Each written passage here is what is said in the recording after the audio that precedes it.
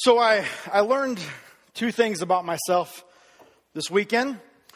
First is my son was invited to his first boy-girl party, and it was themed, and they asked me if I could help them with their costumes. They said, we have to dress like we're from the 90s. And so I realized that I might be much older than I think I am, and I found myself tight-rolling my son's jeans and picking out a few of my old shirts. I never thought my wardrobe would ever be a costume.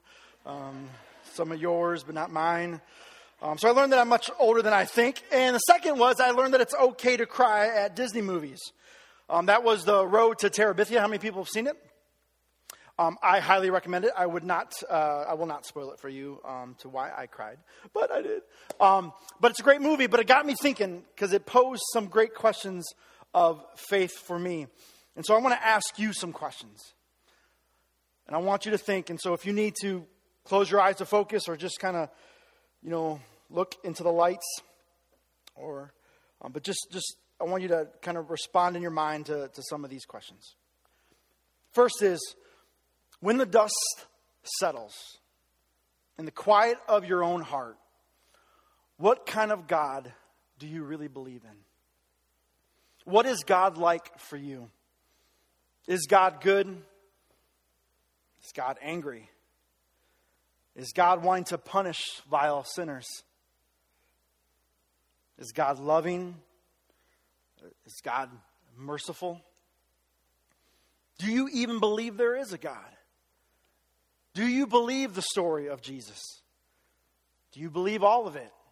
Some of it? None of it? Just maybe pieces of it? Do you struggle believing it? Or did believing come easy for you? Were you convinced at an early age and never strayed? What questions, if any, remain? And where do you go for your answers? Or do you even care to seek those answers? Are you afraid to ask the questions? Were you told that it's in the Bible, so don't question it? The Bible says it, I believe it, that settles it. Did your faith or your church experience even allow you to question it? And if you began to question it, are you afraid of what you might find? Were you taught that questioning too much was not safe for Christians? That it would make God very disappointed and perhaps even angry with you? Has your faith or your beliefs changed over time? Do you still believe the same things you did before? Has the God of your childhood evolved? Have you evolved? Has your faith progressed? Do you have more questions now or fewer? And do the answers that you once gave for those questions that you had about God still work? Peter Enns says, when once settled questions become unsettled, then our life narratives are upset, and we don't like that. Can faith and doubt exist together? Can you believe something and question that something at the same time? What if we don't know the answers to our questions about God? Do we need to have those answers? Do we need to be right? Is the goal getting correct answers? Is it right thinking? And at the end of the day, is your faith about being right, believing right, thinking right? These are the questions that I want us to deal with today as we finish Matthew's story of God told by a tax collector. But to finish, I want to go back to the start. The book of Matthew is the first book in the New Testament. And compared to the other three Gospels, Matthew is the most comprehensive record of teachings of Jesus. And so in other words, not just what Jesus did, but a record of what he said and what he taught. And Matthew's Gospel ends with the last thing that Jesus said to his disciples. And it's known as the Great Commission. And a couple things that I find in here, I want to start here. 2 years ago, we began in this verse, and today we're gonna finish in the same verse. It's Matthew 28, verses 18 through 20. It says this: Jesus came forward and addressed his beloved disciples. It says, "I am here speaking with all the authority of God, who has commanded me to give you this commission. Go out and make disciples of all nations, ceremonially washing them through baptism in the name of the triune God, Father, Son, and Holy Spirit. Then disciple them, form them in the practices and postures that I have taught you, and show them how to follow the commands I have laid down for you.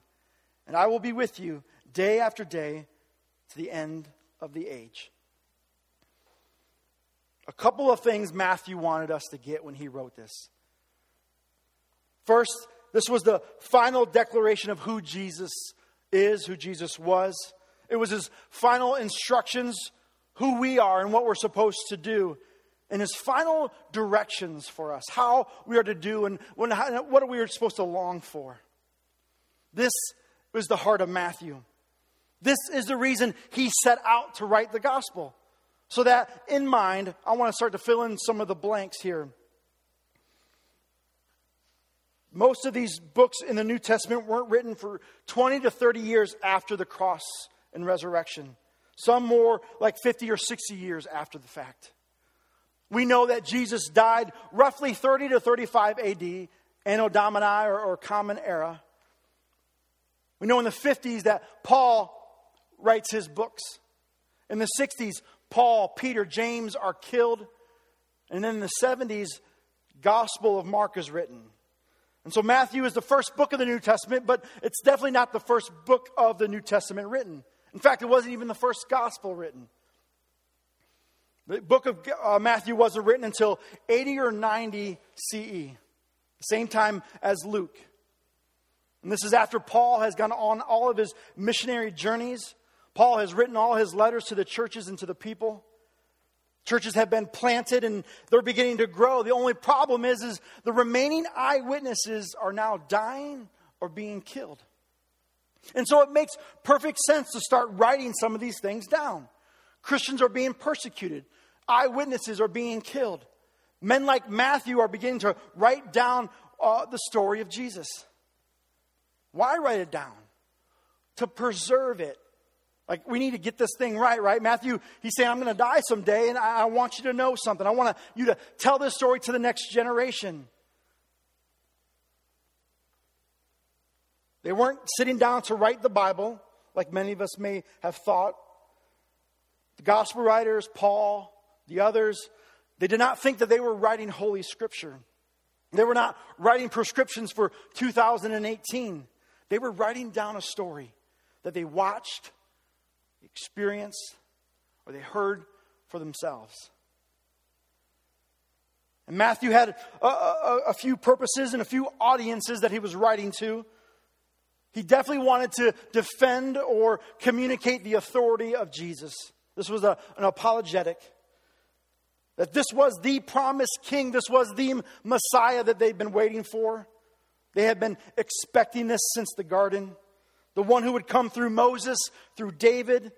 The prophets spoke of this one. And so as a Jew, who Matthew was, to reach the Jews who he was communicating to, he was arguing that Jesus was their Messiah.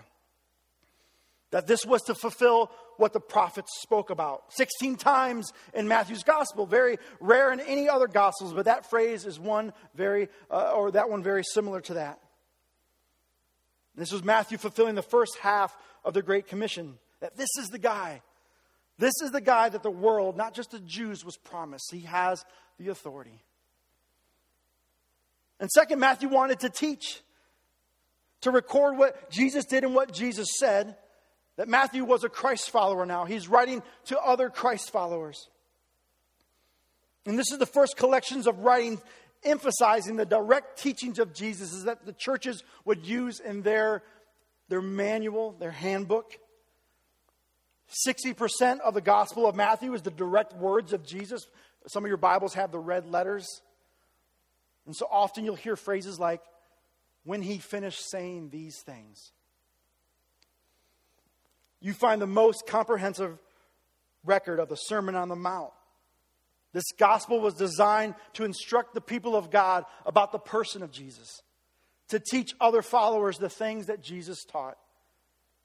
And it was Matthew's attempt to fulfill the second half of the Great Commission, to go and make disciples.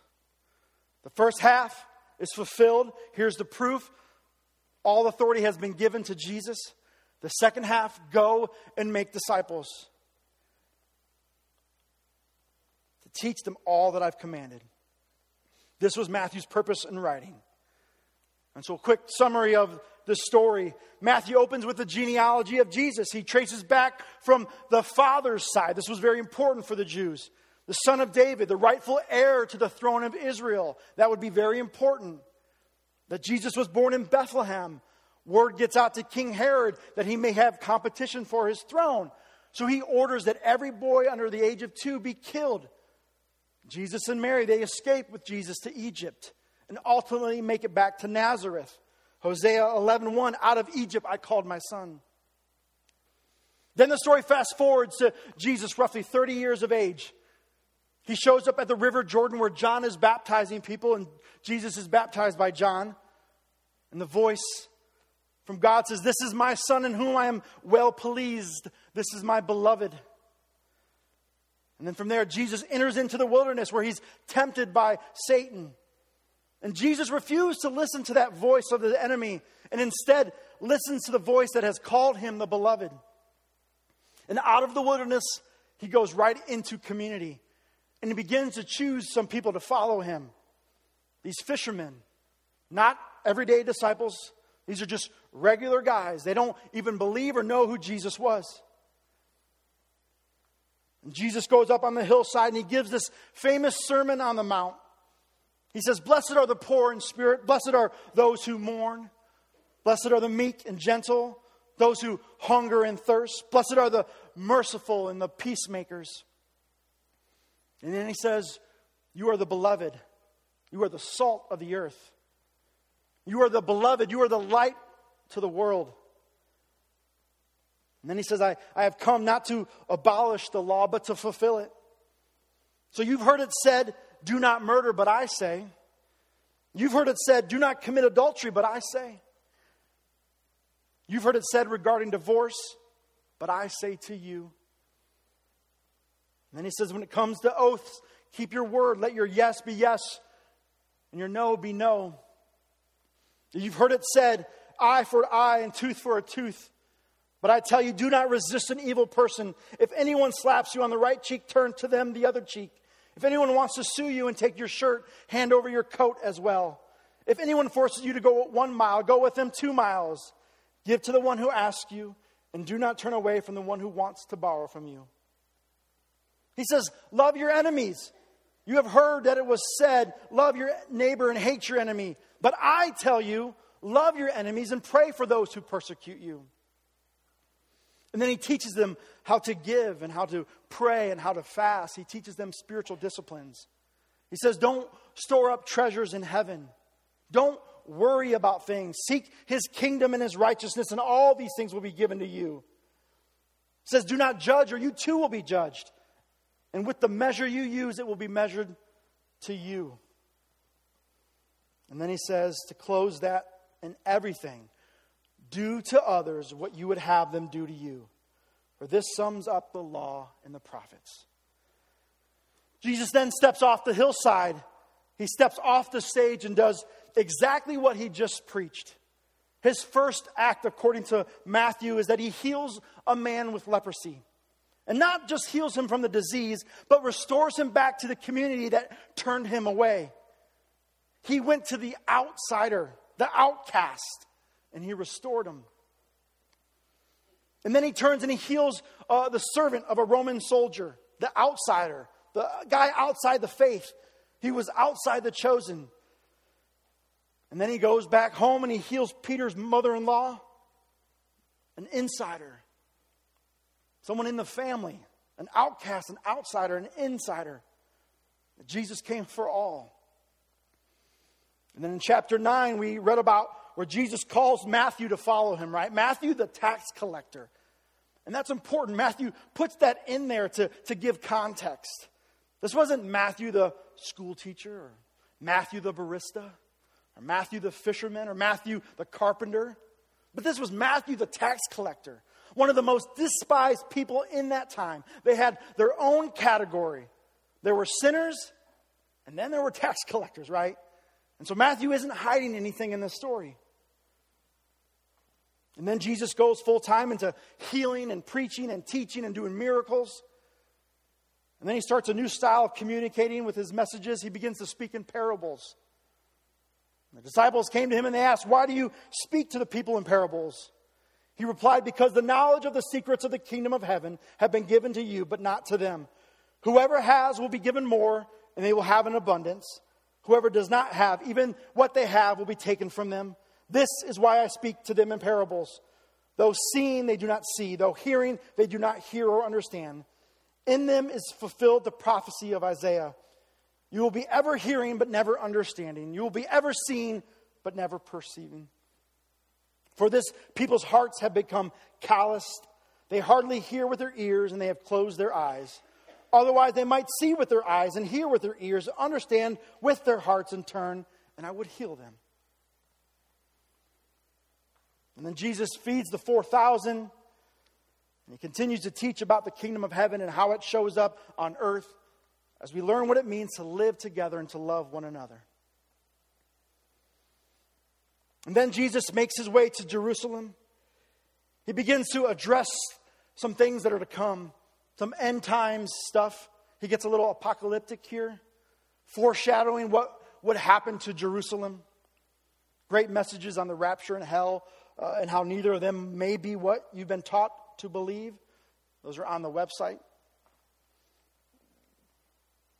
Chapter 26, Jesus has one last meal with his disciples before the cross. Jesus is betrayed. He's arrested, crucified, and buried. And that's where we left off last week. And today, chapter 28, the final part. Let's read it together.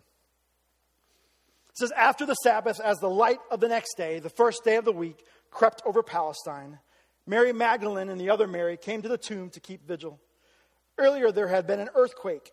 A messenger of the Lord had come down from heaven and had gone to the grave. He rolled away the stone and sat down on top of it.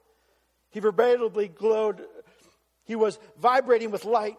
His clothes were light, white like transfiguration, like fresh snow. The soldiers guarding the tomb were terrified. They froze like stone. The messenger spoke to the woman, to Mary Magdalene, and to the other Mary, messenger of the Lord. 'Do not be afraid. I know you are here keeping watch for Jesus who was crucified. But Jesus is not here. He was raised, just as he said to his disciples. Just as he said he would be. Come over to the grave and see for yourself. And then go straight to his disciples and tell them he's been raised from the dead and he has gone on to Galilee. You'll find him there. Listen carefully to what I am telling you.' The women were both terrified and thrilled, and they quickly left the tomb and went to find the other disciples and give them the outstandingly good news. But while they were on their way, they saw Jesus himself. Jesus, greeting the women, said, 'Rejoice.' The women fell down before him, kissing his feet and worshiping him. Jesus said, 'Do not be afraid. Go and tell my brothers to go to Galilee. Tell them I will meet them there.' And as the women were making their way to the disciples, some of the soldiers who had been standing guard by Jesus' tomb recovered themselves, went to the city and told the chief priest everything that had happened. The earthquake just after dawn, the heavenly messenger and his commission to the Marys, the chief priests gathered together all the elders, an emergency conference of sorts. They needed a plan. They decided the simplest course was bribery. They would pay off the guards and order them to say that the disciples had come in the middle of the night and had stolen Jesus' corpse while they slept. The chief priests promised the soldiers they would run interference with the governor so soldiers wouldn't be punished for falling asleep when they were supposed to be keeping watch. The guards took the bribe and spread the story around town. And indeed, you can still find people today who will tell you that Jesus did not really rise from the dead, that it was a trick, some sort of sleight of hand. Verse 16, the 11 disciples, having spoken to the Marys, headed to Galilee, to the mountain where they were to meet Jesus. When the disciples saw Jesus there, many of them fell down and worshiped as Mary and the other Mary had done. But a few hung back. They were not sure, and who could blame them? Jesus came forward and addressed his beloved disciples. The disciples don't know what to think or how to act. Nothing like this has ever happened before. And Jesus says, I am here speaking with all authority of God, who has commanded me to give you this commission. Go out and make disciples in all the nations. Ceremonially wash them through baptism in the name of the triune God, Father, Son, and Holy Spirit. Then disciple them. Form them in the practices and postures that I have taught you, and show them how to follow the commands I have laid down for you. And I will be with you day after day to the end of the age. Verse 17, when the disciples saw Jesus there, many of them fell down and worshiped, but a few hung back. The King James says, when they saw him, they worshiped him, but some doubted. Some doubted. Some worshiped, but some doubted. Like, these were the disciples of Jesus. This was the end of their time with Jesus. They had learned everything they needed to learn. They were graduating, right? They're now being sent into the world. And some doubted. Like, if I were Jesus, I might be a little bit annoyed with these guys, right? Like, what's wrong with you? Are you serious? I just rose from the dead. That's it. There's nothing left in my bag. I'm all out of tricks, right? I can't top the resurrection, guys. That's all I got. And still some doubted. Well, a couple of things that stick out to me that I think Matthew wanted us to catch here. The first is in verse 16, he says the 11. 11. I think Matthew says this intentionally to communicate that things aren't exactly good right now. Like, there's only 11 of us here. One of us is missing. One of us is no longer here. And some of us are unsettled about that. Some of us are not sure we're all in with the risk factor here. Just a chapter ago, there were 12 of us. We were like brothers. We're still like brothers, but we're one down. We're short one. One of our brothers is gone. Why? What for? What's going on here? And the other part of this, and I appreciate this in Matthew, is what he included there in the end. Like, if this was chapter 14, we read that the disciples doubted, right? Jesus says, ye of little faith, why do you doubt me? I get it. That makes sense, right? They're just getting to know Jesus, right? We're only 14 chapters in, right? For Matthew, he was just 6 chapters in. 5. Verse 14, or chapter 14, just getting to know him. 14 chapters later, the disciples still doubted. They've seen miracles and healings and signs and wonders and teaching. And some worshiped and some doubted. Well, maybe Matthew put this here to validate everything he said up to this point. Like if he was making this stuff up, this is where I think he would probably lie. It's not a good marketing strategy to show up at the end of the story and there were still some that didn't believe it, right? And not just some people, but the disciples still doubted. Like, if you were trying to sell this Jesus thing, right? It's not the best way to do it. Yeah, we were with him. Yeah, we saw him heal a blind guy. Yeah, he fed 5,000 people with 5 loaves, 2 fish, man. We saw him alive one day. And then he died on a cross, right? And then a day later, he resurrected from the dead. We don't believe it, but you should. What I think Matthew is doing here is exactly what Jesus wants him to do. Show us what it means to be fully human, to be fully alive. To understand that to really believe, there are going to be times when you really doubt. To be certain of things is to be okay with uncertainty. To hold on to your faith means to have open hands. That there will be moments of clarity, black and white, certainty, uncertainty. And there will be moments when you don't know up from down. Authentic spirituality is moving into the fullness of life. And faith exists alongside of doubt. people are messy, and our faith is messy. And the history of our faith is wrought with mess.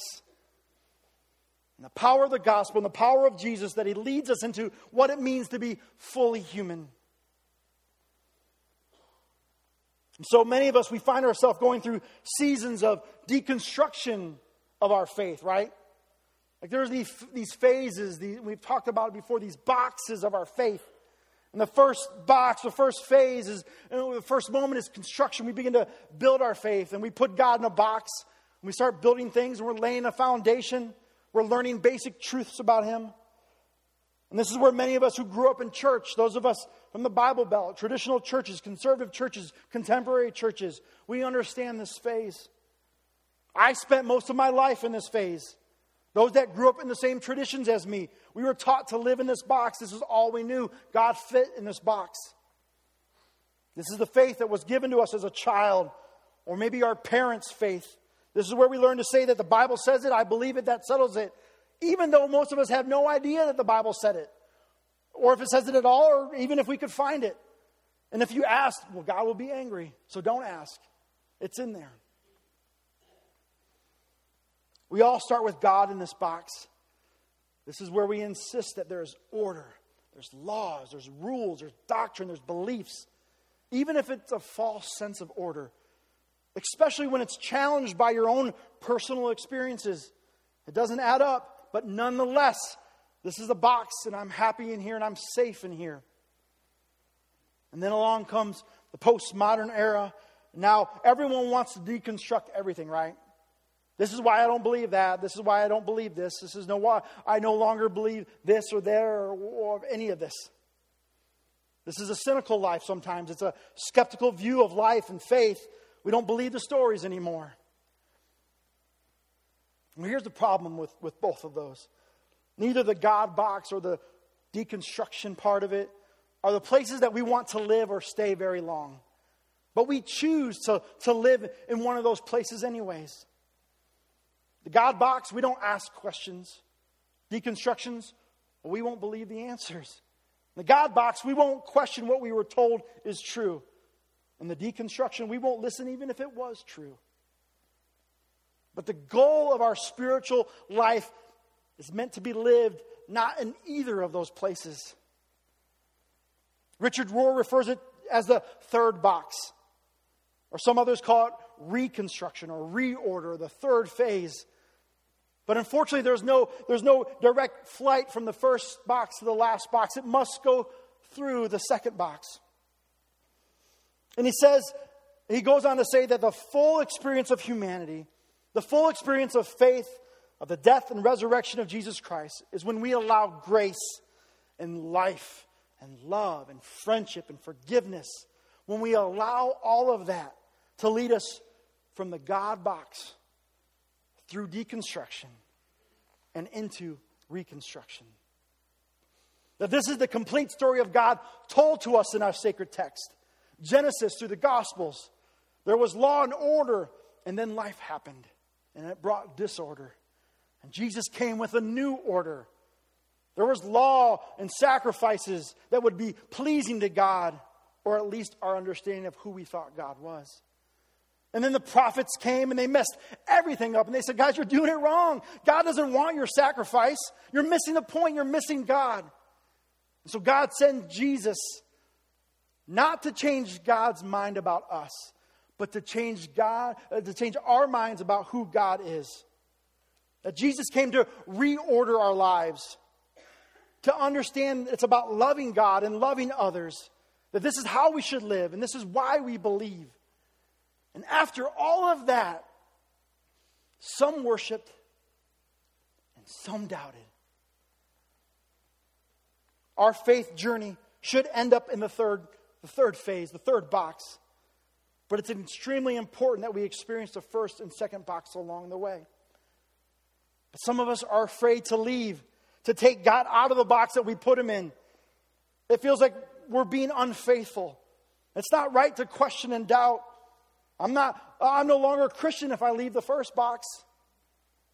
But here's the reality. If you were honest, the first box works great as a kid.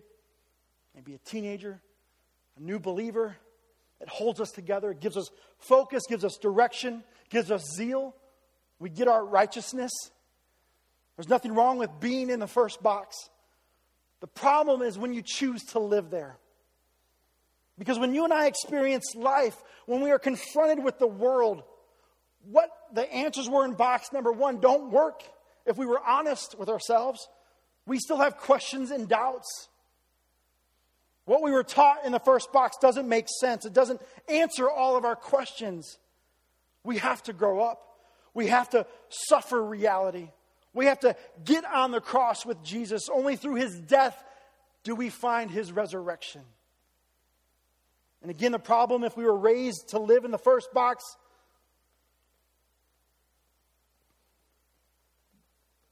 we may miss that we need to teach people to get out of there and get into the third box. But to go through box number 2, to deconstruct some of our faith and beliefs. And it's important to say that we can't start in the second box. It's a real problem with today's youth and people new to the faith. We want to start with deconstruction. But we need to start in the first box. We need to start with the stories of our faith. We need to read the stories, teach them to others, and tell them the way that you were told. We all need this basic order and structure, the purpose to life first. But preface the story with this. This is a story. And God is going to tell you something about himself in that story. And God is inviting you into that story. And God wants to move around inside of that story. But we were taught as kids to not think, to not ask. But this generation, you know it, they're not afraid to ask. But they need the awe and the wonder and the mystery that the story brings. So when you read the story of Adam and Eve, you question, did a snake really talk to Eve in the garden? Did Noah really build an ark? Did Jonah really survive 3 days in the belly of a great fish? Really? Did the prodigal son really take his inheritance and run off to a distant country and end up eating pig food? And when he went home, his dad threw him a big party? Did that really happen? And this is what you say. It doesn't matter. The story is true. That God loves you no matter what. That nothing can separate you from his love. And you were always the beloved son and daughter of God. And you never stopped being that. And God wants to use this story to remind you that no matter what, you will always be my daughter. And God will always love you. And the story of the prodigal son is that you can't earn it by working in your father's backyard. And you can't lose it by running around in the distant country. You're always my child, and I always love you.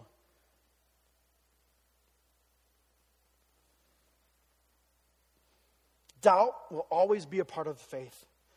It's what moves us to a new understanding of who God is. Our paths will be marked with moments of confusion, disorientation, doubt.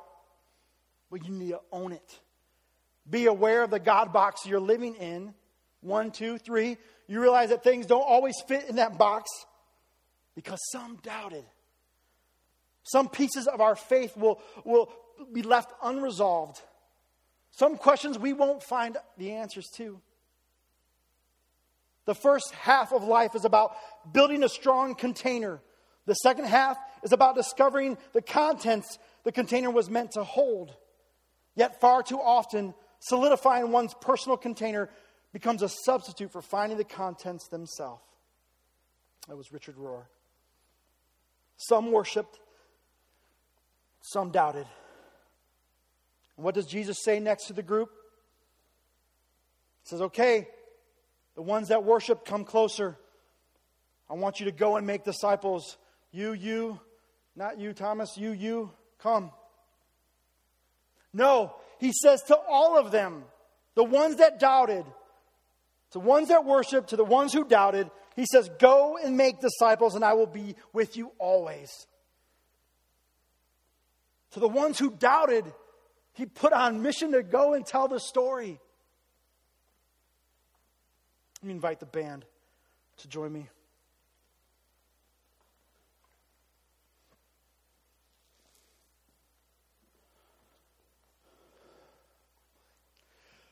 What is Matthew? What's his point of telling this story? Why did we spend 2 years going through this story? So that you would believe. So that the Jewish listener would connect the dots and believe that this was the Messiah. And ultimately, I think he wanted his readers and his listeners to know that doubt is a part of the journey. That questions are a part of the deal. You don't have faith without doubt. They both must exist. And Matthew is saying it's okay. God is still God. Jesus is still Jesus. And instead of just standing still in your fears and doubt, Jesus is inviting you and I to participate in bringing his kingdom here on earth. Do you doubt sometimes? That's okay. In fact, I'm giving you permission to doubt some things. Do you still have questions? That's okay. I do too. This is not and will not be a place that has all the answers. Our God is too big to fully understand. So the goal is not right thinking. It's not correct thinking. It's not getting it right or believing it right. The goal is to follow Jesus. And when we do that, we become fully alive, fully human. So if you have doubts and questions, welcome home. You belong here. And now we will journey together in our pursuit to love God and love others. Next week, we're going to pick up in a new series. We're going to follow along with this book.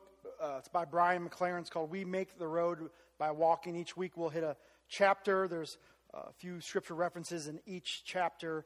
Next week we're going to start with chapter 27. That's where we pick up in the calendar year. We're inviting you also to come back on Wednesday for our Ash Wednesday service. It kicks off Lent. We're going to provide you with a calendar of some things to maybe practice during the Lent season. But we invite you to come, like Jody said earlier, 5:30 to 8. You can come into the sanctuary. There'll be stations for you to walk around freely on your own to experience the story of Lent, as well as stay if you want to, or come back at 7, or just show up at 7 where we'll have a time of worship together, and then we'll then release you again to experience some of the stations here. But it's something we've done in the past several times, and we want to invite you back to that. But I want to go ahead and invite you to stand. I'm going to pray, and the band's going to play us one last song we're going to sing together. God, in the next few moments, find us where we are in our anxieties and our fears and our doubts and our struggles and our pain and in our joy. When times that we doubt, you're there. We don't feel you. We don't sense you. We don't know. There's chaos in life. Make us aware of who you are, that you're there, that you love us. That no matter where we go or what we do or what we think, it doesn't separate us from your love. That no matter what, we'll always be the beloved sons and daughters of God. That you always love us. Let us feel you shine as we live this life together. In your name we pray. Amen.